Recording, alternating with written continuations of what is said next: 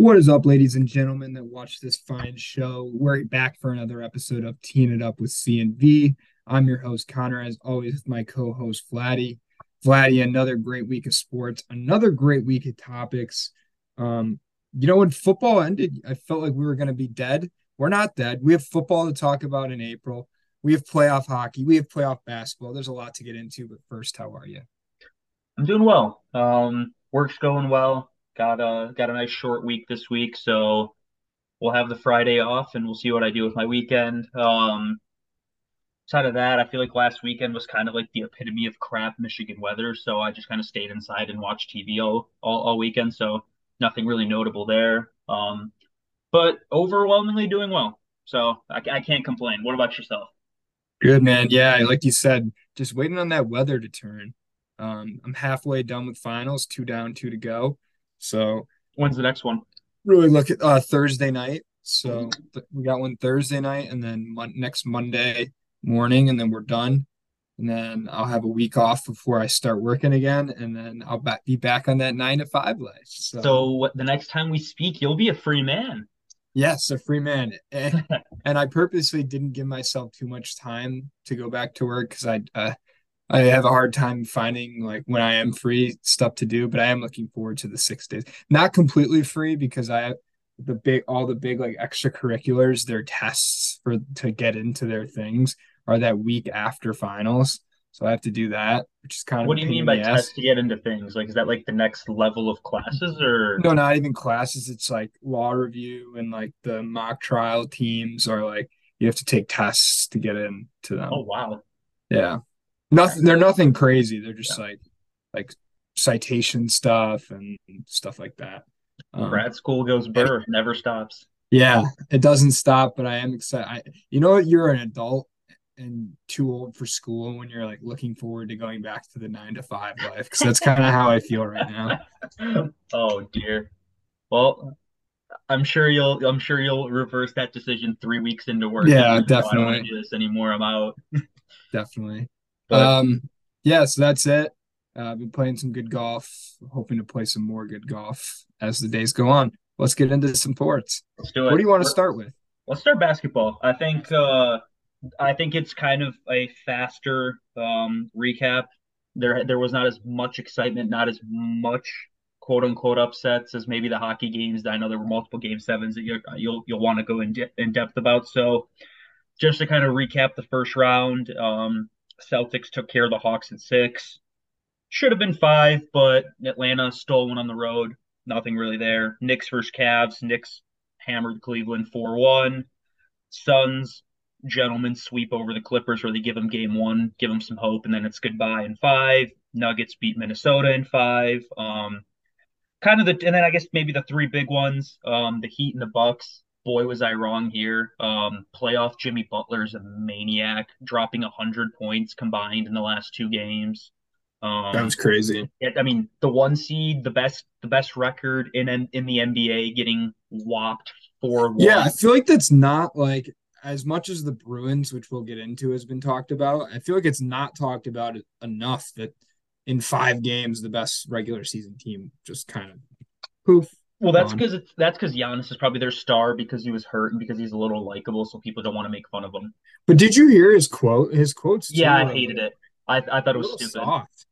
I mean, for those who didn't hear it, it was something along the lines of, "Oh, this season wasn't a failure." I mean, you look at Jordan; he won six titles. Does that mean he failed every other year? Some other stupid stuff, and it's like, while technically I understand his stance, it's like there can only be one winner, and because social media, and because human, like I guess where we've reached in sports, where it's like if you don't win, it's viewed as a failure, but when you're the one seed, when you're the best record in basketball, you don't get to play by that rule, or you have to play by that rule. You don't get to sit there and be like the you can't be the Cavaliers who were a Right. lottery pick team, made a couple trades, bet on some rookies, and they probably tell themselves, you know what? Obviously, we would have liked to beat New York, but this was not a failure of a season because we were the fourth seed. We showed some promise. We have something to build on. You're not that. You're already established. You won a title 2 years ago. You're considered the best player in basketball. I understand you missed two games.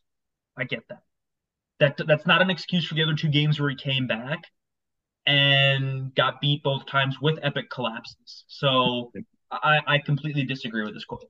It's one of those things where if he hadn't won a title already, after those quotes, after a performance like that, you'd be like, well, this guy's just not a winner. Yeah. Like this, Uh, like he's a good player, just not a winner, not a that's dog. I think that's actually a perfect way of describing it is because he has that validation of already conquering it once, it's kind of given the pass.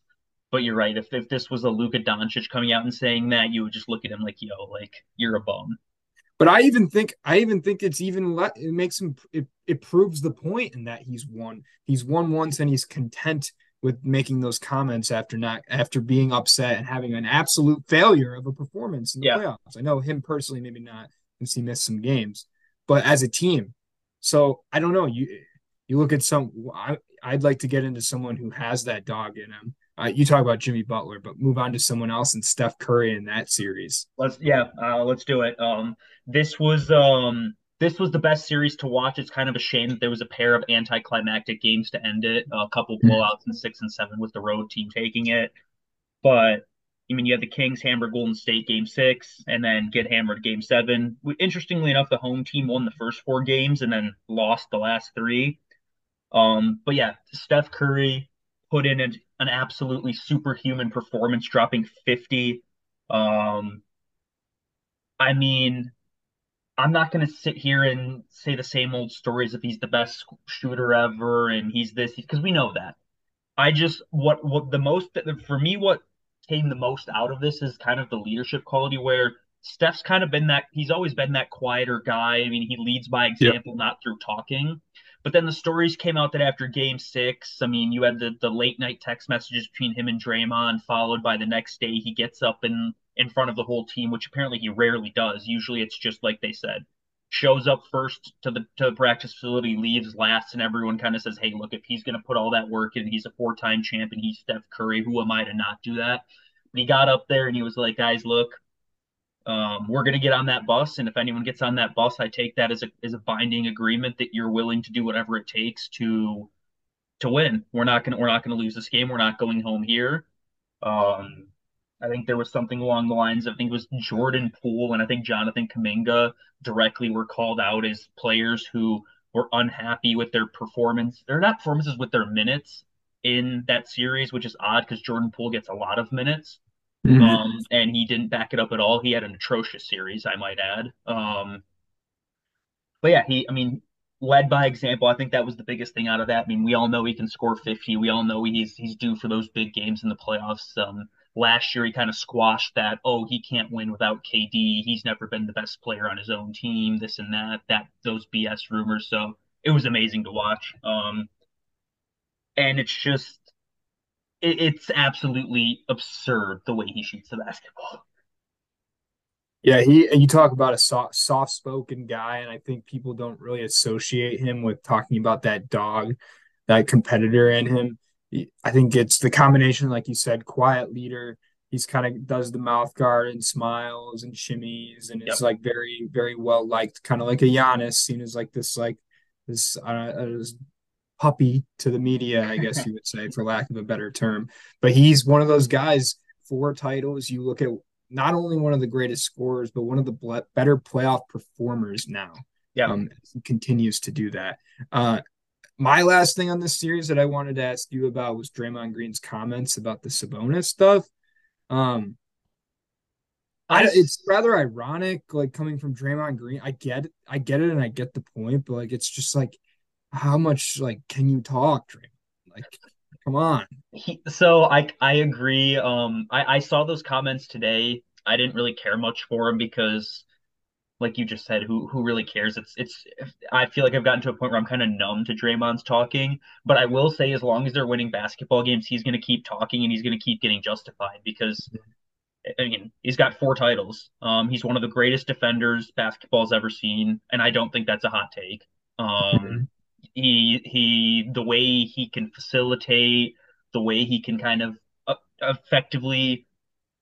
I mean, not really much so anymore, but when they were kind of in the early stage of their dynasty, he could still score. I know after I think it was game 5 where he dropped 20 something points, and well, I think one of our friends was like, was that his career high? And it's like, no, he used to drop 30 plus like I'm not going to say seldomly, but it also wasn't often.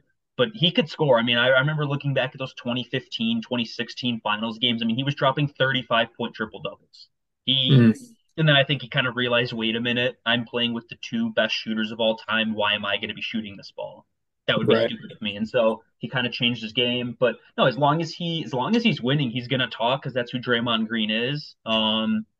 And I guess we'll see how long it carries him. And speaking of winning and talking, let's get to the last series, which features somebody who talks and doesn't win and is going to now be unemployed and in China. Mm, Um, the Lakers beat Memphis in six. Dylan Brooks is an absolute clown, clown of the week, clown of the month, clown of the every week. We didn't pick a clown of the week for the last 8 months. Um, Trying to smack talk LeBron when you're Dylan Brooks is not a good idea. no. I also find it ironic. He's like, oh, I don't respect guys who can't drop 40, and then Memphis goes and loses by 40 in game six. And then I think what made it even worse is he ran away after saying all of this stuff. He was unavailable in the media for games five and six. I mean, he said all of this stuff. He's like, oh yeah, this, oh yeah, that, and then they get blitzed 2 games in a row, and it turns into, well, I'm not going to talk to everyone. I'm going to run away from the arena. You're not going to find me. And yeah, it's just, I guess the last note I really had about this was shame that Jaron and Xavier Tillman are on this team because I really want to root for them. But Dylan Mm, Brooks and John Morant make the Memphis Grizzlies one of the least likable teams in basketball. yeah.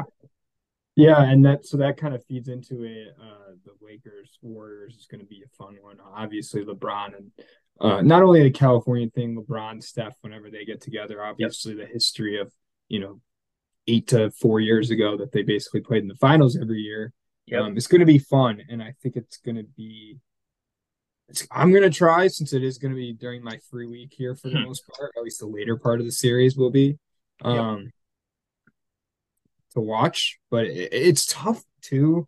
Like Golden State was Sacramento was a great series. All these games starting at 10 o'clock. It's just so hard for us on the East Coast, especially on a school night or a Yeah. work night, whatever you want to call it now. Yeah, no, it's brutal. I personally, I'm gonna try and tough it out because, like you say, this is probably the last time they face each other in the playoffs. The Yeah, nostalgia factor of going back to when we were not necessarily kids, but when we were younger and we watched them effectively run the league for a four yeah, year stretch.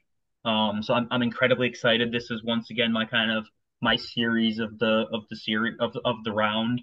I guess that sounds terrible, but that's what I'm most excited for. I mean, to kind of preview the other ones. I mean, Celtics 76ers should be cool, but I just don't care enough about the teams. I mean, Philadelphia went and stole game one last night with no great Joel. game. Oh yeah, with no Joel Embiid. I saw kind of the last couple minutes, and then Yeah, Harden's hard dagger. shot. Um, Just oof, yeah, that was uh, just a straight, just like that was like if it were possible for me to stick this pen like into your eyes, and that's what exactly what he did to the city of Boston. Just like straight up, not even a step back, just stepped into one from downtown. Didn't even hit the netting. true. Great. Yeah, no, that was awesome. I will say though, I do think Embiid has to be healthy if they want to win in this Yes, series. I agree. It's all cool stealing one, but I just don't see Boston rolling over. I think they are a better team without Embiid. Knicks Heat. Heat stole game one on the road with no Julius Randle for the Knicks, and then Jimmy Butler got hurt and is now out for game two. I mean, I guess it'll be an interesting series, kind of battle of the mid of the teams, where I think whoever wins that series will be the underdog, regardless of who wins the Boston Philadelphia series. I one interesting note is New York in their history is 0-7 in playoff series where they lose game one at home. So we'll see if history repeats itself or if the law of averages finally comes through. And then Suns Nuggets. Nuggets are already up 2-0. We'll see what happens with the Suns' reaction when they get games on their home court. Um, I don't really know much more to say about that. That's kind of one of those series that, like Lakers and Golden State, it's at 10:30 every tip off, and I just Yeah. don't care enough about Jokic and Durant to watch them play at 10:30 to 2 a.m. So haven't watched much, but we'll kind of follow it. So that's kind of my wrap up of the NBA. I'll kind of leave it up to you to take over for the NHL before we get to the draft, which is kind of the big thing. Yeah, I won't take up too much time with the NHL. I'll kind of cover the big topics. Um, Lots of storylines in the NHL so far, whether it's, suspensions, all the freaking penalties that they've called. Uh, a team that hasn't been out of the first round since 2004, making it out of the first round, the greatest regular season ever, team ever to losing in the first round. So those are kind of the highlights. There's three series I think that shocked, not necessarily shocked people. Wow, it's a big hit. Uh, Toronto. That's where I'm going to start. I hate Toronto. They're one of my least fit, probably one of the least likable. They're the Dallas. For people that don't follow hockey, think about Dallas, the Dallas Cowboys. Um, I think that suits them to a T as far as their fans and their situation and not winning anything, but still being quote unquote the biggest brand in the sport, most valuable franchise in the sport. Uh, they play Tampa. It goes to 6 games. In 3 or 4 games where they kind of, I think most people would say they got outplayed. They found a way to win, and they're not a Leafs team of usual. I got roasted on Twitter for kind of commenting like they did this they had a bunch of it. They basically acted like they won the Stanley Cup. I mean, it'd been 19 years since they made out of the first round. You think you could eventually. I mean, the Buffalo Sabres have been out of the first round. The Detroit Tigers have been to two World Series in that time. Like you haven't even been out of the first round and they're acting like they won the Stanley Cup. They're just a despicable fan base. I can't say enough about them. I hope they lose. They're playing Florida right now. But anyways, great series, physical series. Uh, Toronto was the better team. Weird for Tampa because kind of the crux of them losing the series was Vasilevsky not being particularly good. He's kind of notably been the best goalie in the league over the last probably 4 or 5 seasons. He was not particularly good in the series. They had injuries the whole series, and Tampa was just not Tampa. That's a lot of hockey to play. They won 2 cups and then were lost in the finals last year. Yep. So they've been going deep for the last 3 years. That's a lot of hockey to play. I think it's caught up to their core a little bit.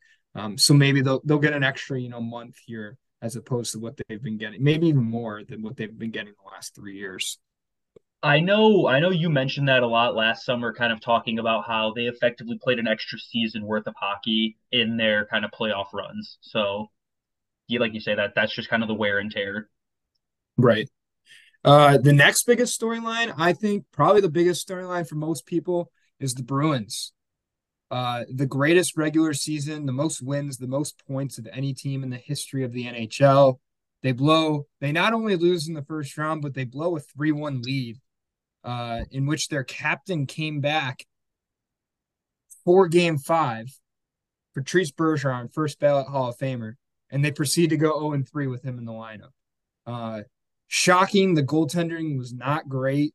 They just didn't I don't even know what proper to say besides they didn't have it. They just didn't have their A game the entire series. Not necessarily that they got outplayed. I mean, they went to overtime of a game 7, which is the greatest thing ever. I'm not a fan of either team, and it was nerve-wracking just to watch that.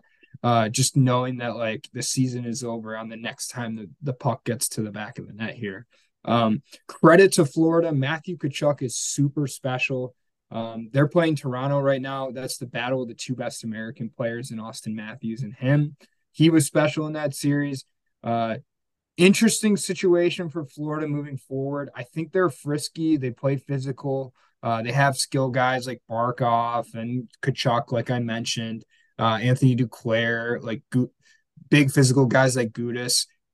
Goaltending's a bit of a situation. They had a career minor leaguer kind of win the job late in the season, and he was horrible at the beginning of the series. And they moved to Sergei Bobrovsky, who they paid $10 million to. That's the highest paid goalie by almost $2 million. Jeez. He's been benched in the 3 years that he's had that contract. He's been lost his starting job pretty much every year. But when he's on, he's good, and he's been good. So he's starting this game in game 1. So it's just I'm optimistic. I like to think that the Toronto will choke it, but I don't know with the goaltending situation in Florida if they really have a chance to pull any more shockers. Hmm. And then the last storyline I wanted to mention was the defending champs going down to the new franchise in a game 7. Um, Colorado lost to Seattle in game 7, 2-1, late goal in the last couple minutes by Seattle. Seattle's a nice playoff team, to be honest. I know I said earlier in the podcast that I didn't really think they had enough firepower to really be a playoff team. They were kind of like one of those like the Cavs we talked about earlier, a happy to be there organization. But they got this nice mix of like just good, solid players that play as a team. And that's the kind of game that wins in the playoffs, not frankly like just running gun style like the Bruins per se. Hmm. Um, anyways, Colorado was massively injured. Again, Landeskog missed the whole season, missed most of the season. Makar played injured. I think it was something like Rantanen or McKinnon had scored like 60% of their goals in that series. Like they just really like they really didn't have the firepower, not only in the lineup, but just like and that's a credit to when you win a Stanley Cup, you can't keep the whole team the next year. Part of that is guys want players from good teams and they're willing to overpay for that in any sport, really. Yep. Uh, and I think you saw that, and they did lose some of their depth scoring, some of their depth players, and that they still brought back the core, and the core is still going to be there for a while with McKinnon, Rantanen, Landeskog is signed long term, even though he missed most of the year. Makar, Devontae's all signed long term. But you got to win a cup. You have to win in the playoffs with depth, like I said earlier with the Seattle thing. So That's I wasn't crazy. So I was surprised, but as the series went on, I was not as surprised with that. Those are the big storylines in hockey. I mean, I could sit and bore you with Dallas and Minnesota just playing 2-1 games and really wasn't that exciting. The Islanders and Hurricanes is not really an exciting finish. Also lost in an overtime game 7. But yeah, one thing I'll comment before we move on to the draft is every single series in the first round went to at least 6 games, and I think all but 2 of them went to 7. So that just speaks to what not only playoff hockey. If you're not a hockey fan, I really do encourage you to like if you have some free time and aren't doing anything and just like turn on the games. They're even if you don't understand hockey, they're entertaining. It's one of the best playoff sports I think that there is, even though I think the regular season product has severely diminished over the years. That playoff hockey is still there. Oh, last storyline: the freaking Rangers lay the absolute goose egg. You come out in a game 7 last night against a young, inexperienced team. You signed Tarasenko, Kane. You have all these veterans. You were there last year in the conference final, and you lose 4-0. You come out so flat. Jack Hughes coming down on 3 freaking breakaways in the first 2 periods. Man, that was frustrating. I root for the Rangers. That's an absolute egg. If you're a Rangers fan, talk about failures of a season. Giannis would probably be saying that their season wasn't a failure, but that's a failure. You signed Patrick Kane at the deadline. You got Tarasenko at the deadline. You brought back all this core that was there last year. You have all these skill guys, all these big names. You're the freaking Rangers at MSG, and you come out and lose 4-0 in a game 7 to a young Devils team that hasn't won shit. Anyways, let's move on to the draft. Let's do it. How do we want to go about this? Do we want to start with the Lions, specifically what they did in the first couple of rounds, then move on to the highlights, or do we want to go the other way around and save the Lions for the end? Let's save the lines for the end and kind of get those highlights out of the way. Okay. Away, just talk about draft day as a whole, maybe. Okay. Yeah. I mean, I kind of have written down most of the first round picks and then a couple of the notable few later round picks. So I mean, I guess we can start kind of at the top and maybe just run down. Bryce Young, Yeah. pretty obvious choice. Yep. We'll see what happens, how his size translates to the NFL. But again, it's you needed a quarterback. You traded up to get one. I like how they went and got Jonathan Mingo in the second round to kind of supplement and give their rookie a nice receiver to grow with, as opposed to just giving him a couple of older safety blankets that'll be gone in 2 years because they're 70 years old, i.e. Adam Thielen. But I think again, I think it's a good pick. I think I'm a little nervous because because they traded so far up from nine, um, they end up with no first round pick next year, no second round pick in 2025. So I think it becomes a little bit tougher to rebuild around him. So you need him to really be that kind of number one pick. Yeah, but I also don't think like they're like you said they were the ninth overall pick. They're not coming into it as like bare That's true. bones as some of the other teams That's that that's have fair. draft quarterbacks at 1 and 2. That's fair. Yeah, I mean, CJ Stroud number two, another obvious pick. I know there was the rumors that Will Anderson would go here because they didn't like the quarterbacks, but you can't. Like we said, you can't roll Davis Mills out there for one more season. Yeah. So after Young was gone, Stroud was the obvious second choice. I think he lands in a good situation, and I like how the Texans kind of have picks around him to build. They have all of the Cleveland first rounders for the next 2 years from the Deshaun trade, a couple other future picks in the later rounds. I mean, you have a left tackle in Laramie Tunsil. They signed Dalton Schultz in free agency, so you kind of give them a nice security blanket tight end. And going right into the next pick, Will Anderson. I think this is something that we all expected that he might go at this spot, but I don't think anybody expected it to be the Texans again. Yeah, like we talk about headlines. This is number one for me is the frisky Texans. You go out, you get your quarterback, then you go out and get the second most important position in the modern NFL. We're going to talk about teams not really going with position value. That's position value. And that's going and getting your guy. And it's a Yep, rare thing to see the Texans do something exciting and good. Usually off the field, they are notorious and famous for quote unquote screwing things up.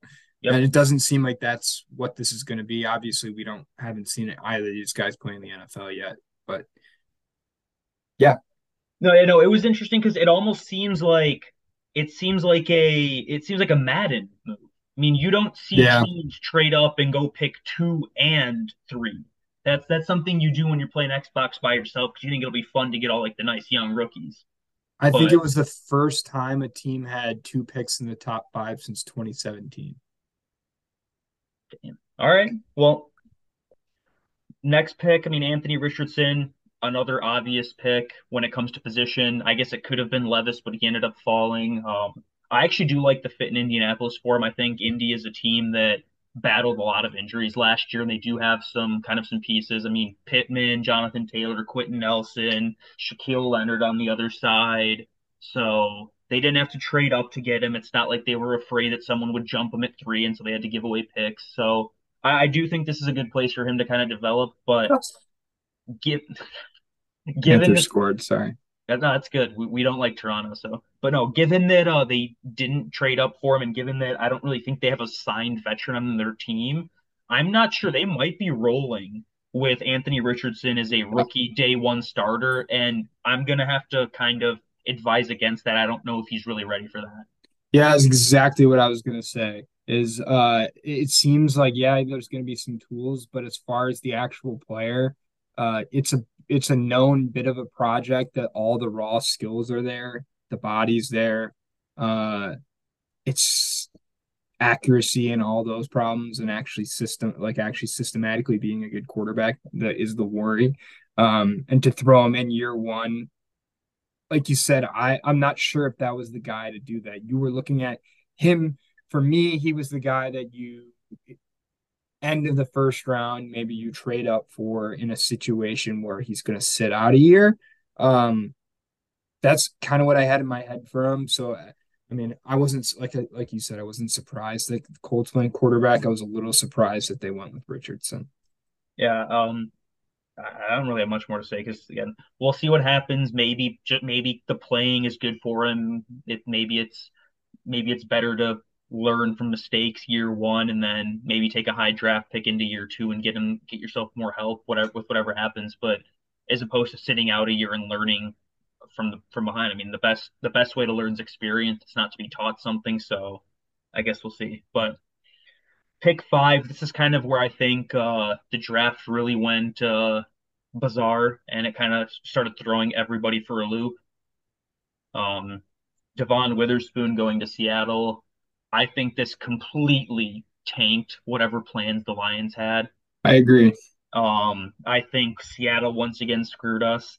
Um, But no, apparently he's a great player, and I think I read some reports that a lot of scouts had him as a clear CB1 and actually one of the better players in the draft. So I mean, I guess good for Seattle getting someone like that. It's just unfortunate that it completely threw us for a loop. And after Yeah, but that, did you want a corner even if it was him? better than what they did at 12, in my Okay, opinion. fair enough. I didn't want corner, but I never thought running back was a possibility. We'll get into that. Yeah. But going down to six, like I said, I think this is where the I was gonna say the Pistons. I think this is where the Lions panicked a little bit. Ended up trading with Arizona to go back to 12. Personally speaking, I think even the economics I didn't like the trade. Only getting a second round pick while also having to trade away a third round pick. Not really wasn't a fan of that. For six whole spots, it wasn't like you were moving down 6 to 7 or 6 to 8. Yeah. Um, so I wasn't a fan of that. And I mean, yeah, Arizona takes Paris Johnson to protect Kyler Murray. He kind of, I think he emerged as the clear tackle one as the draft procedure went on, and as Peter Skronsky maybe got dubbed more as an interior offensive line as opposed to a tackle. And I mean, not much more to say there. It's a smart pick for Arizona. They, with their trade down from three and then back up, they ended up, I mean, they ended up keeping a lot of picks, and so that'll be good for them because they're one of the worst rosters in football, and they're going to need all the help they can get. Um, to seven, Tyree Wilson. I would have liked to see him at six, to be completely honest with him there, but I know that there's the foot injury that's kind of lingering, and it looks like one of those. I think the term is Lisfranc or whatever, and it's one of those where it like doesn't heal properly or something, and we don't know the medicals. If his foot is screwed and he can't play, so be it. Whatever. But I still would have liked to see him. It's a good pick for the Raiders.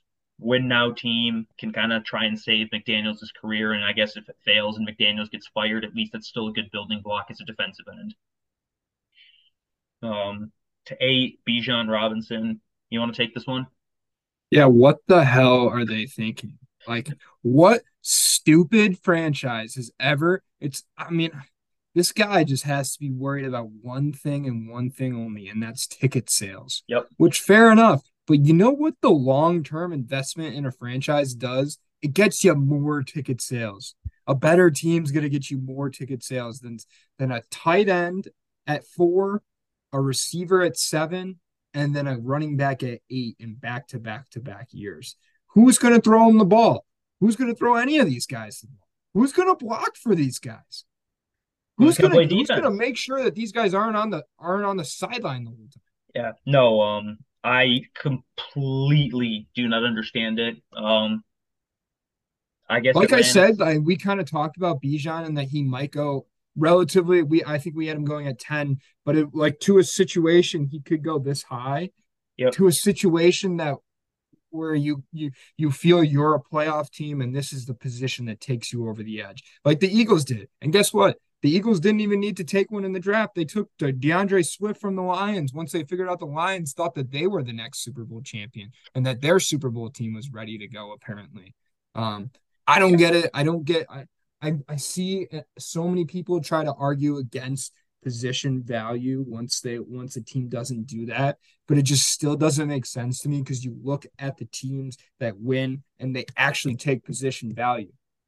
The one thing I will say about position value, again, I'm in your side where I think it completely matters, but I would be willing to make exceptions for position values if it was certain things.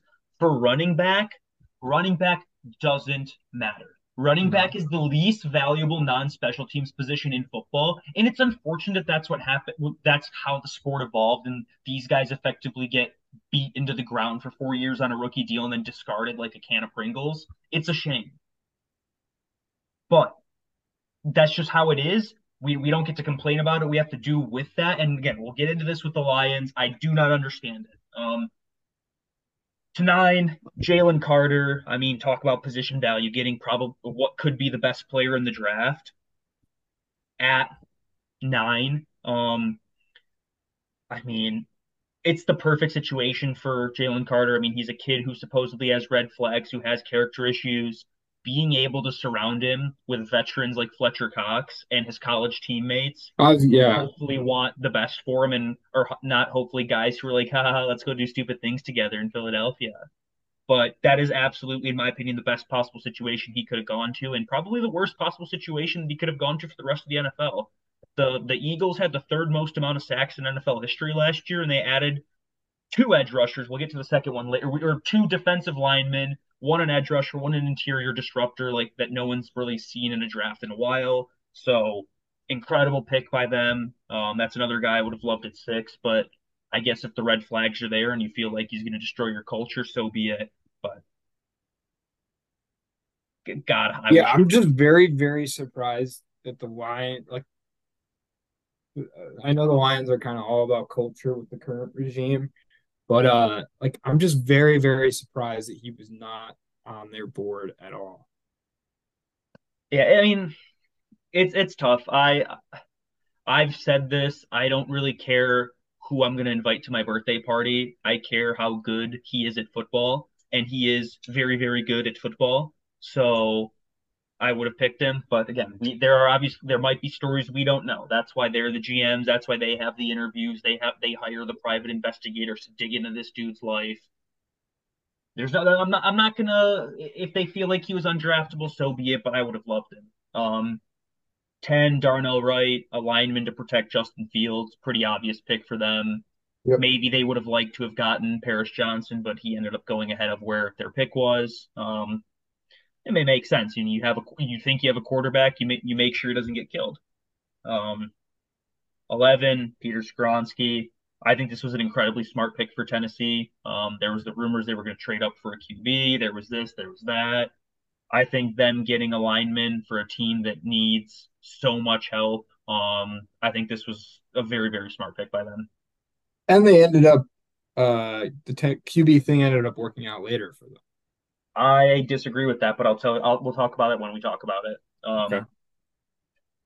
After that, I'm going to skip the Lions picks because I kind of want to do those in order by themselves. So I'm just going to go to All right. 13. Lucas Van Ness, a very typical Packers move. You had rumors of JSN, and then it's like, well, the Packers are allergic to first round receivers or first round running backs, so they're not going to take one. They didn't. Um, but not much to say there. 14, Broderick Jones. I think this is someone we had actually mocked to the Steelers in our no trade mock when we did it last week. So I guess kudos to us. But for me, the funniest storyline with this pick was the Steelers trading with New England to jump the Yep. Jets. Bill Belichick sticking it to the Jets, saying, "You know what? You don't get a tackle. We're going to give it to someone else." And it's not like we're picking it. We're gonna have someone else pick it for Yeah. us. And it's not like I feel like over the years, just because of the prominence of both teams, it's not like the Steelers and Patriots are all buddy buddy. I feel like there was a No, little bit of animosity, especially with that no catch at the goal line with what Heath was it, the Miller. tight end James, whatever his name was. But yeah, I mean, at 15, Will McDonald. I think this is where the Jets kind of landed in a no-win situation. I think all of their possible targets, Skronsky, tackles, had all kind of been thrown off the board. They clearly feel like their wide receiver room is good enough with the additions that they made. So there was no receiver talk, which maybe could have been a good idea considering you have Rodgers and you got to go for broke now. Um, but yeah, not much more there. 16, Emmanuel Forbes going to Washington. This is a very Washington pick. I don't really know what they're doing because you're too good for the number one pick, but you're not remotely close to good enough to competing for a division. So you're just kind of standing there in purgatory mode if you're Washington. So cool, I guess. Yeah. Uh, Christian Gonzalez at 17. This is where the Patriots traded down to. I think this is kind of a good trade for them. Some people did view him as a CB1, so if you're getting him at 17 after two corners have already gone, good for you. Again, skipping 18, we'll talk about it. 19, Kalijah Kancey. I think this was a good pick for the Bucks. It's kind of similar to the Tyree Wilson one, where if you feel like you can win now, which that's what they did in their offseason moves, bringing back Levante David, bringing back some of their older players, not trading away young guys, even though you're going into a season with Baker Mayfield and Kyle Trask as your quarterbacks. If it fails and you suck, at least you have a building block. If it works and he's a great player, good for you guys. I just don't think it will work for him. At 20, this is kind of the start of the run on receivers. JSN, Yep. I love the landing spot for him. Playing alongside DK Metcalf is going to be an insane 1-2 punch for them. And I think he's like the perfect Tyler Lockett replacement. Yeah, they're one of the A's of the draft, especially. I feel like there's in my head, we'll talk about a team that didn't get it, who counters this premise. But I feel like if you have two picks in the first draft, I usually in my head go, oh, good day for good night for them. Like Yeah. just purely on the premise of them having two picks, but they were both two good picks that made sense. Yeah. Um, Following the receivers, Quentin Johnson going at 21. I actually think this is probably also another good landing spot for him. Keenan Allen and Mike Williams are Keenan Allen specifically is kind of winding down his career. Yep. He was a Band-Aid last year. A nice big body target for Justin Herbert. So I like that pick for them. Zay Flowers going at 22. The Ravens re-signed Lamar to the richest deal in history. You might as well give him some help. So I guess good pick for him. 23, Jordan Addison, kind of whatever. I feel like the fit there with I feel like the fit there with Justin Jefferson is a little weird because they're both kind of the same type of receiver. Where I think maybe a Quentin Johnson big body guy would have fit better, but obviously they didn't get a chance. Yep. Deontay Banks going to the Giants. Don't have much to say there. I mean, it's just Nope. safe pick, I guess. I don't know. Dalton Kincaid being the first tight end taken, help for Josh Allen. You're about to pay the dude a fortune. You might as well give him all the help he can get. So I guess good pick. Um, Yeah, I good pick, but like I don't completely understand it. Like they do have Dawson Knox, who they've I believe kind of committed to, I think like you're right. financially. I'm pretty sure they did sign him to a long term deal. That's what So I mean. So like I don't 100% get the tight end, but I guess you like having two doesn't hurt. yeah, that's actually interesting. I kind of forgotten about Dawson Knox. So I guess, and then I know last week when we talked about the mock, we kind of said, hey, Von Miller getting older, maybe you can find another edge player here, another defensive lineman to kind of keep building where in the trenches where it matters. But if they feel like Kincaid's what takes them to the next step, they're certainly in position to do that. They're one of those teams where it's, hey, we think we're one player away from a Super Bowl, so we're going to go take him. Hmm. Um, 26, Mozzie Smith. I actually think he's going to be a pretty good fit in Dallas. Kind of a Why? nice. Because Texas has an open carry. So funny enough, let me know when you can see the or if I basically wrote for him. I'm like, he's gonna love the Texas gun laws. Yeah. No, Not I do. not not talked about before the show, people. Yeah, but I do think also football wise he's a good fit for him. Kind of being an interior player to go alongside the Micah Parsons off the edge. So I do like that fit for him. 27, Anton Harrison tackle to protect Trevor Lawrence makes sense. Miles Murphy, good pick on the Bengals. Maybe you could have taken a tight end here if you felt that was kind of what Joe Burrow needed to take the next step, but it seems like between Higgins, Chase, Tyler Boyd still around. I mean, Joe Mixon, they took a rookie running back, so it seems like they do have enough weapons Yeah. there. Just can they get over the edge? Maybe they thought defense was how they needed to do that. Brian Brzee going at 29. I think this is a great pick for the Saints. They seem to be in a win now mode. You give Derek Carr that contract, you play in a very, very weak division. And if that's the case, you might as well go help out Cameron Jordan, who's not getting any younger. So get him some defensive line help so he doesn't have to do all of it by himself. Nolan Smith at 30, another kind of Howie Roseman esque pick. Big guys to protect your quarterback or big guys to murder the other team's quarterback in the first Georgia round. player. Georgia What? player. Oh, that too. Is Yeah, Georgia player. The Georgia Eagles or the Philadelphia Bulldogs. But I do want to highlight one thing for Howie Roseman. So he is into year I think 15 or 14 of his career, and he has never taken a running back. He's never taken a safety. He's never taken a wide receiver, and he's never taken a corner in the first round of the draft. Devontae Smith was not a first round pick. Wait, hold on. Nope, you're right. Tight end, running back, safety, corner. Okay. That So was the that was stupid visit, like yes. the Oh yes. So effectively, yes. Howie Roseman is kind of my alter ego, and I wish he was kind of our GM in the sense that I love the way he builds his teams. Where it's like I just said, I'm going to get big guys to protect my QB. I'm going to get big guys to murder your QB, and we'll deal with the rest of the flashy positions later. And it's worked out pretty well for him. He's got a Super yeah. Bowl. He's been to another. They look set up for the foreseeable future with Jalen Hurts and kind of that young core. He's made some good trades. I mean, you added DeAndre Swift, which if DeAndre Swift decides to stay healthy, which who knows, maybe he Yes. does back home playing for a winning team. Maybe he finally decides to actually run into somebody instead of running out of bounds.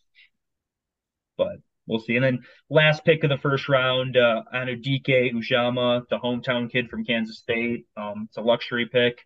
You have Patrick Mahomes. You can do whatever you want. Yeah. It does help Chris Jones, given Frank Clark is gone on the defensive line. So I guess a good pick there. But going to the notables kind of later on, I'll just kind of highlight some of the ones I had. I don't know if you have any, but Joey Porter Jr. going to his dad's team.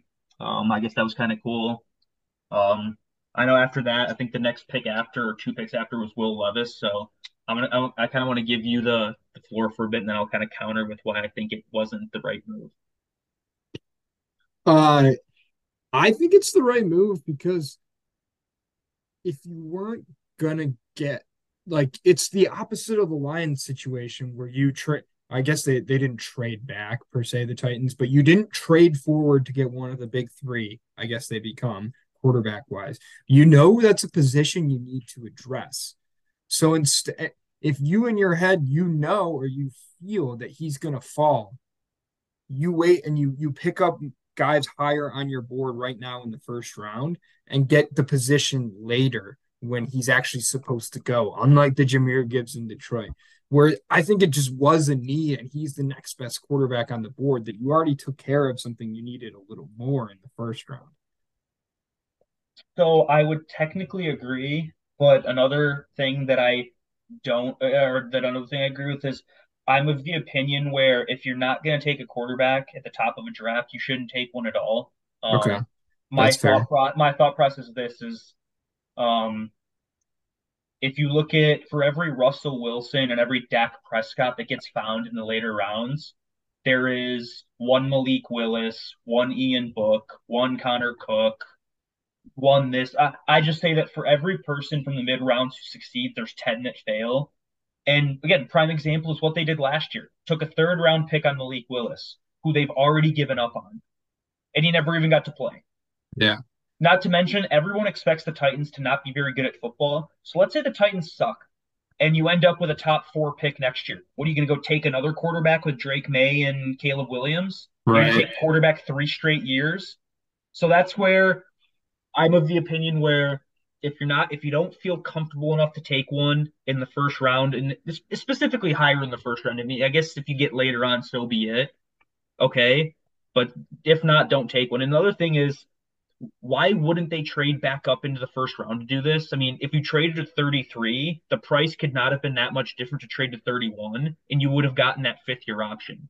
So now they only have him for 4 years. There is no option, and we'll see what happens. So that's where maybe it works out. It can. Again, Russell Wilson, Prescott, Kirk Cousins, players have obviously succeeded from the mid rounds. I just think that I don't believe in doing that, and that's why I don't think that was a great pick by them. And I'll kind of talk Yeah, about that I with the think there's a Lions too. difference between the first couple picks of the second round and Yeah, like a fourth or fourth round yeah, pick like Dak was, fourth that's round, true. third round.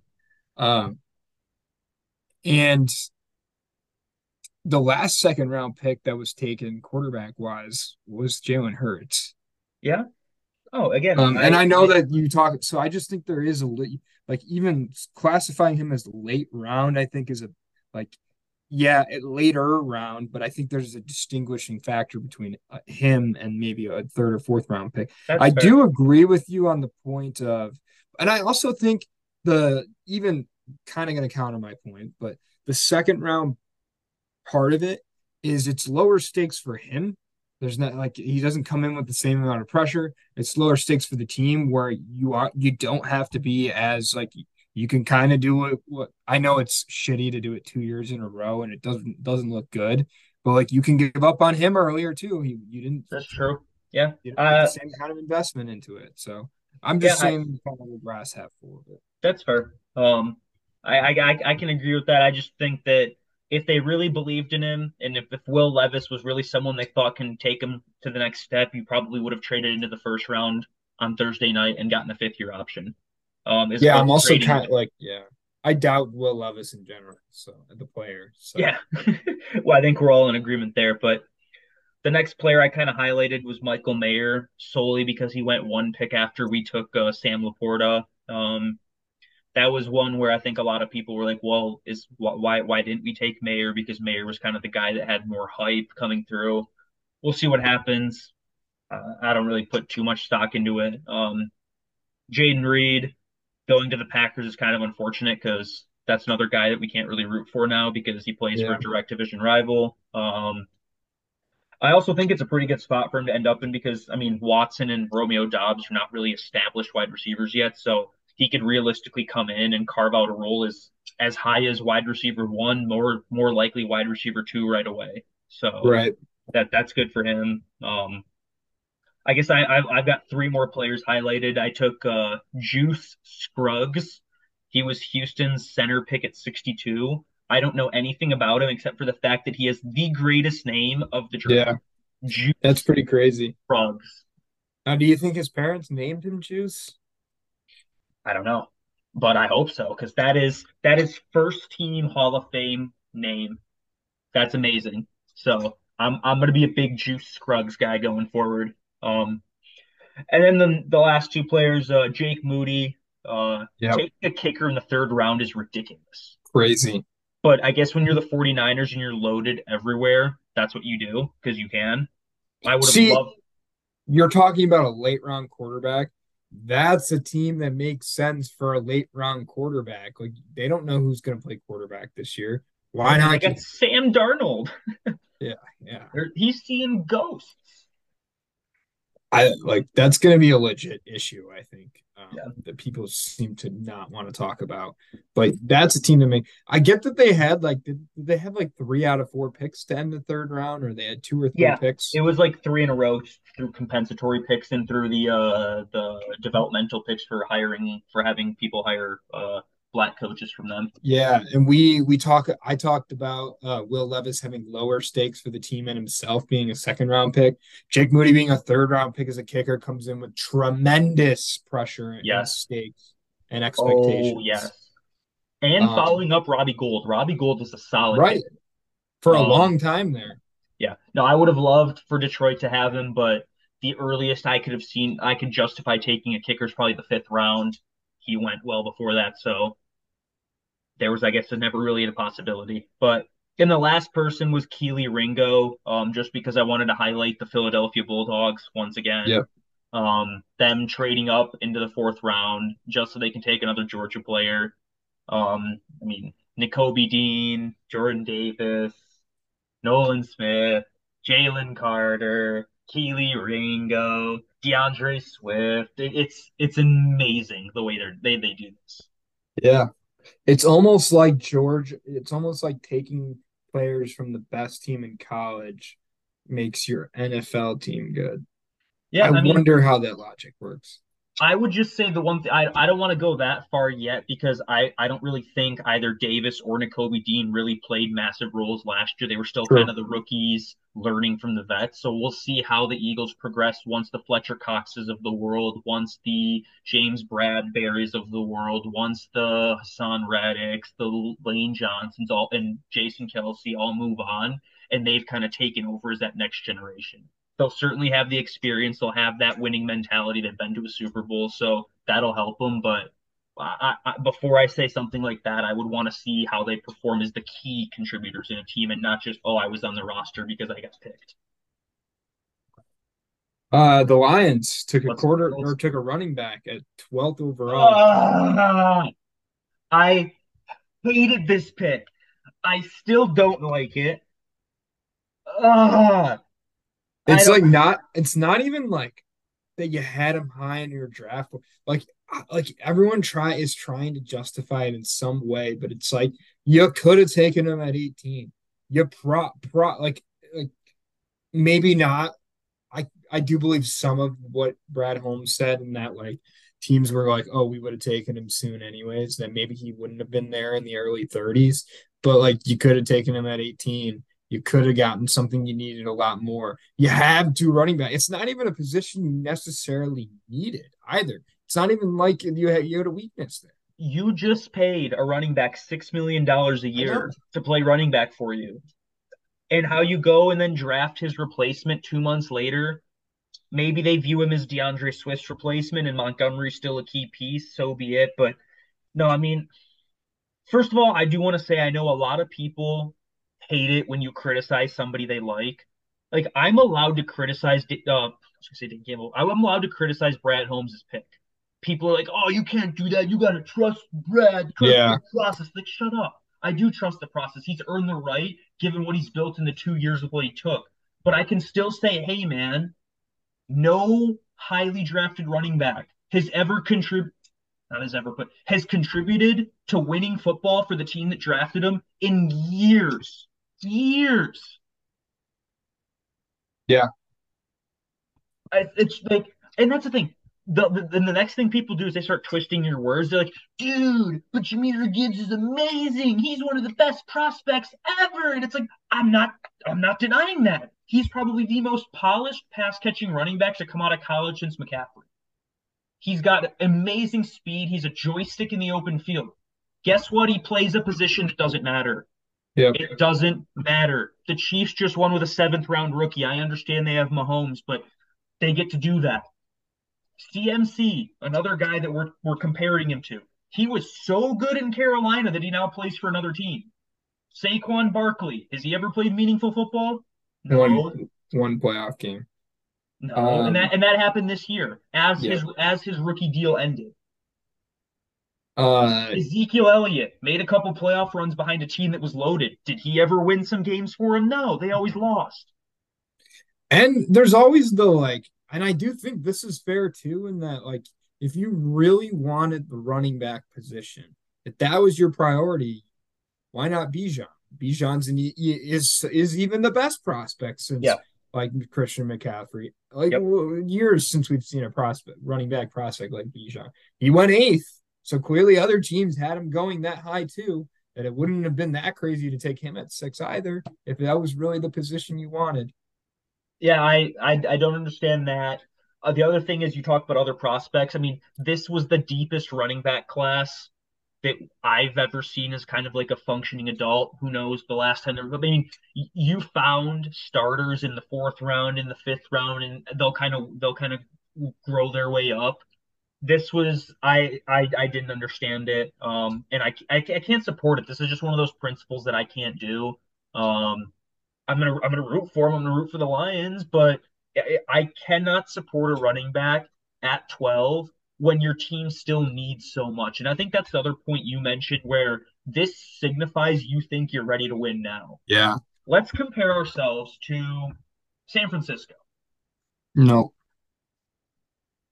Yeah, nope is right. San Francisco has better weapons, an equal, if not better, offensive line, a better head coach, a better defensive line, better linebackers, better safeties. I mean, I Better guess maybe kicker even a now. second. What? Better Huh? kicker now. Yeah. Okay. But I mean, maybe not better secondary with all of the additions we had in free agency. But you look Yeah. at all that. Is a running back how you're going to get over the top of that? No. Look at the No. Eagles. The Eagles have the most stacked roster. They got a better QB than we do. They got a equal, if not better, line than we do. They got better receivers than we do. They got a better tight end than we do. They have a better defensive line than we do. They have a better linebacking group than we do. And their secondary is probably equal, if not better, than what we have. Howie Roseman. Now, maybe it's a principle thing, or maybe he just realizes, hey, I can continue to build my team like this, and I can go find DeAndre Swift for a fourth round pick and a seventh round pick swap.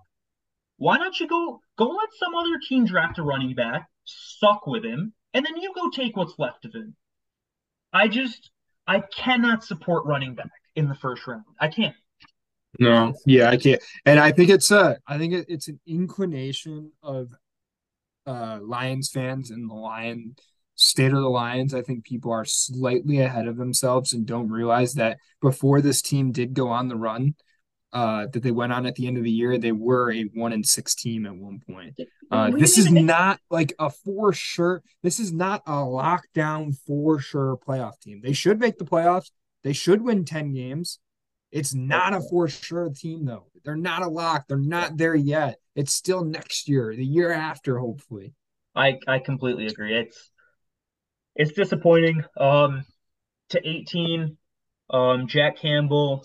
I originally also hated this pick, but I think that was my anger from the Jameer Gibbs pick still being there. I've kind of worked my way to a point where I understand it and I kind of accept it.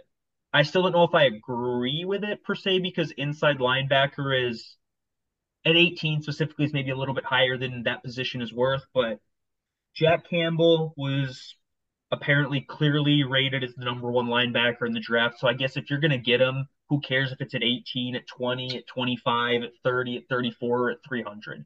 If you think Yeah. someone's the best at their position, and it's again, it's certainly not as useless as running back. Yep. It's also not exactly a defensive end. But I've seen people call him Luke Kuechly. I've seen him. I've in like I mean, if you got Luke Kuechly, that's amazing. But I guess we'll see what happens as we as the years go on. But I'm understanding the pick. I don't really. There's not really much more to say for me there. I'll That's one like, yeah, the Campbell pick is one like where I'm like, okay, this is where you like Holmes has earned like my trust in a pick like that, that I trust that's his guy, that's the guy they wanted kind Yep. of thing, as opposed to the running. The running back has no justification no matter how much trust I have in him.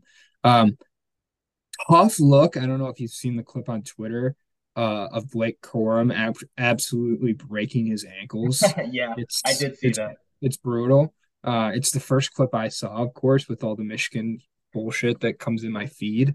Um, just thought I'd throw that out there. Yeah, no, I mean, I will say I'll defend him. I mean, in an open field like that, there's not many linebackers that'll make that tackle. Maybe there's not many that'll look that stupid because he did really just kind of flop down and fall.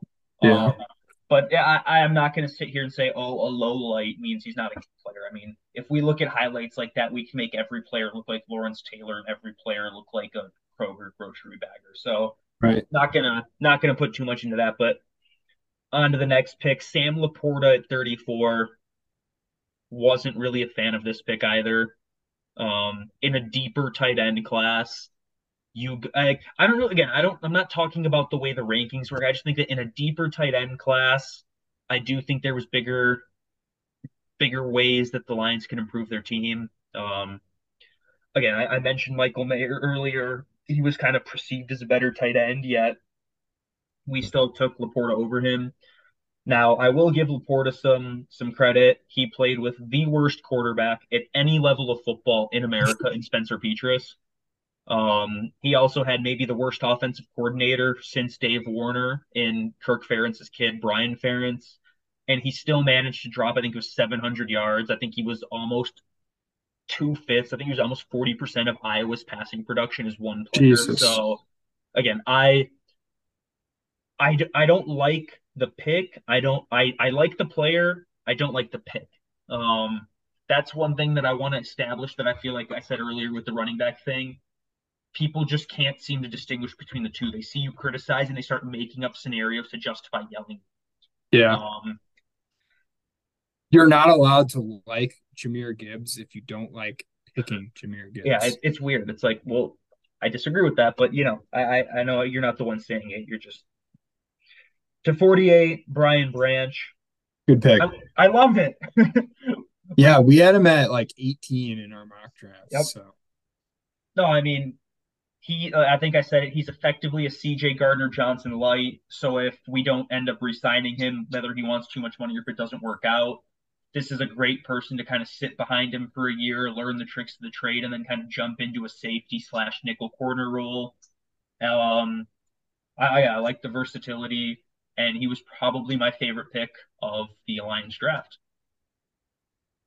yeah, I don't have much to add. I also like the Branch pick. It felt good. You know, you see a guy like this is how dumb my brain works. You see a guy like Howie Roseman who only drafts Ohio State, Georgia, and Alabama kids. So it feels good that like after drafting two Iowa guys that were an embarrassment to the Big Ten last year, that seeing an Alabama guy goes makes me feel like a little better about the state of the Lions, just That's simply funny. off that fact. That's funny. To the next pick, this is where we kind of had the discussion of the principal, but now we'll have the discussion of the player. Hendon Hooker at Yeah, 68. Um, I don't like this pick either. I didn't like it. I talked myself into not hating it, but like just purely because of the battle of like why not? Like just he's not going to play next year. Like he's a project anyways. But like then I was like, I don't really think he's that good. He had one good year at age 25. Like, and then you could have like we keep saying, there's still flaws in this team that need to be addressed, even in the Yep. third round. Yep. So I mean, you can get some pretty decent interior offensive linemen in the third round. That's where Jonah Jackson came from. mhm.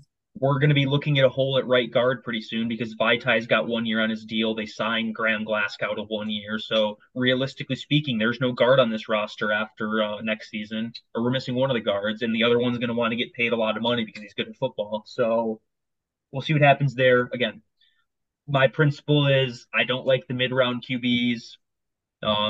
For every Russell Wilson, there's a Connor Cook, an Ian Book, a Matt Corral. There's just guys that don't do much. And the Yeah, other part that I don't like, and this is maybe where I'll kind of attack the player a little bit. And maybe it's not Hendon Hooker's fault, but he is 25 years old, soon to be 26. He's not playing next year. And if Jared Goff does his job, he's not playing the year after that either. yeah. And if he doesn't, and at that point, Jared Goff will probably have been re-signed. So that means Hendon Hooker's not playing the year after that, and the year after that. Yeah, that's it just kind of brought back into my head the whole quarterback thing is now you're looking at to the point where you draft a project in the late rounds. That Goff is your guy for this year and probably next year. And if this is your window here in the next 1 to 3 years, that means you're not going to be bad enough to draft a decent quarterback replacement. So you're stuck, like it or not. I think the cards are playing out where you're stuck with Goff no matter what. Yep. I don't think that's necessarily the worst thing in the world, but that's the cards that how they've played. And so the further thing that I would say is, I mean, no fifth year option, it's third round pick. I don't like that because realistically speaking, it might be half of his rookie deal over with Right. before you even get to see him. Mm-hmm. Um, the other issue is I think this kind of from the fan side more so than the from management. Obviously, management's smart enough to realize what he is, but the second Jared Goff has a bad game, you know what's going to happen to social media. Put in Hendon Hooker. We drafted a quarterback. Why not put him in? It's like, well, because his knee is still broken, Yeah. and maybe because he's older than Jared Goff. Now, if they took him as solely a backup guy and like they don't ever expect him to be a starter, backup QB is something the Lions have never had. Even back throughout the Matthew Stafford years, anytime he went down, it was David Blau and my dad and my grandfather. I mean, How so many teams do have a backup quarterback? So maybe three or four in a given season have a good backup situation. I would say it's a little more than that. More than I that. mean, Like I, name three good backups. Jameis Winston, I would go with Teddy Bridgewater. Teddy Bridgewater is the classic one. Tyrod Taylor was a good backup before his lung got punctured. Yeah. That Justin Herbert's career started with the doctor going bam. Yeah. Right Um, on the sideline. no, I would probably say, I mean, Colt McCoy. Mariota can be a good backup. Yeah. Geno Smith was a good backup until he became a Yep. starter. Yep. Again, I'm not going to say four, but you're right. There's probably at any given point, there's probably half the league. Trubisky was a decent backup Yeah. for, True. You're and right. when I say backup, like I don't mean someone where you're going to come in and hope to God that like, oh, he's going to take over. It's not going to be JT Barrett coming in for Cardell Jones, coming in for Braxton Miller. It's not going to be like that. I mean, let's say Jared Goff injures his wrist and has to miss 3 weeks. You need a guy who will make sure that in those 3 weeks you still have a chance. You need a Yeah. guy that makes sure that I can win a game with you. I can win 2 games with you. I can tread water with you. We're not gonna swim perfectly together. We're not gonna navigate the storm with you. But if you can get me to the point where I can get my guy back, that's what I need out of a backup. And maybe that's Hendon Hooker's. That's the entirety behind his thing. If that's the case, so be it. I think you could have done that in a different way. I think you like I said, like you said, you're giving up on starters, you're giving up on potential picks that can help you in better ways right now for a window that you think is right now. Yeah. So don't really like the Hendon Hooker pick. The last notable pick for the Lions, Broderick Martin, defensive tackle out of Western. I was hoping for defensive line. Obviously, I was hoping for it much earlier, but I do like it. It's kind of a big nose tackle run stopper. Not really something we have on this roster. So if he can maybe play that Snacks Harrison role from a couple of years back where you come in and you just plug the middle of the field and they have to start trying to run around him and ending up at Aiden Hutchinson's arms. But I don't mind the pick. I just probably would have addressed it earlier. Yeah. He tests horribly. I think I can bench 225 more than this 350-pound kid. Are you So, serious? I mean, he put it up like 18 times, which is horrible for them. Fair enough. I thought you were gonna say like he came out here like a rookie Kevin Durant where he couldn't get it up once. Dude, I hope, I mean, he weighs like 350. I hope he can do like half his body weight. Yeah. But no, in the last couple picks, not really going to go into it. It was offensive lineman and wide receiver in the fifth and the seventh round. I mean, Cool. obviously it's Brad Holmes. Show me. He always finds guys, so maybe they turn out to be players and contributors, but we'll see what happens. But overall, um, I'm not like I know I just sat here shitting on these picks. The Lions did fill positions of need, which is good. They're a better team now than when they were a week ago before the draft started. That's usually the concept of a draft. You want to get better. Yeah. So that's good. I just can't support the order in which they address those needs. Obviously, Brad Holmes has earned the right and the trust factor. He gets to make whatever decisions he wants because of what he's done here. But again, I can't get behind myself supporting the way they went about it. I'll kind of leave it to you as the overall, but Yeah, no, I think the worry that we both have is like I think we do value positional value out of picks specifically in the first round. And I don't think Brad Holmes necessarily does from the no, he way he's doesn't. drafted the last couple of years. He's Absolutely very not. much inclined to, he thinks he's right. He thinks he knows he's got his guys, and it worked out last year. He had a great draft last year. Well, let's see if you can continue to do that because that's a super skill if he can do that year in and year out. And I'm not going to sit here and say if he can't do it this year, it's a complete failure, especially after last year. But it's a hard strategy to like get behind with limited precedent, I think. Yeah, I mean, maybe again, the one thing I have to kind of told myself as a reassurance factor is maybe Josh Paschal and Levi Onwuzurike are are actually healthy and they're going to be playing next year because, like I said, I think defensive line was a bigger need than most people maybe wanted to give it credit for. But if those guys, I guess, are healthy, those are two more bodies that you can throw in and play consistent time. So we'll see what happens. But again, overall, the Lions got better. Did they get better in the right places? We'll find out during the season. I'm incredibly excited for this year. I don't know if I'm allowed to say that after I've criticized my GM. Hmm. Don't shoot me. But I mean, we're the favorites to win the division. We're the fourth odds to win the NFC. I don't think the Lions have ever had money on them like that. So this And is I going have to a be, future on them to win the Super Bowl. ooh, oh, you're donating money to the sports books. No, no, no. But I haven't been gambled in like since the Masters. nice. But yeah, no, that's all I really have. I'm not gonna say I don't really want to do draft grades because I these was guys gonna haven't. have, yeah, okay. Yeah, I mean these guys haven't played yet. Like, what am I gonna say? They pick some guys. F. They make the team better. Like, cool. Yeah. So That's fair. we can start looking at draft grades a year from now. We'll kind of look at 2021's draft, and the year after we'll look at 22, and then we'll see, hey, how'd it go? But I don't have much more for this episode. I know we went a little long. I think it's probably hour. We're coming up on an hour 15, so I'm kind of excited.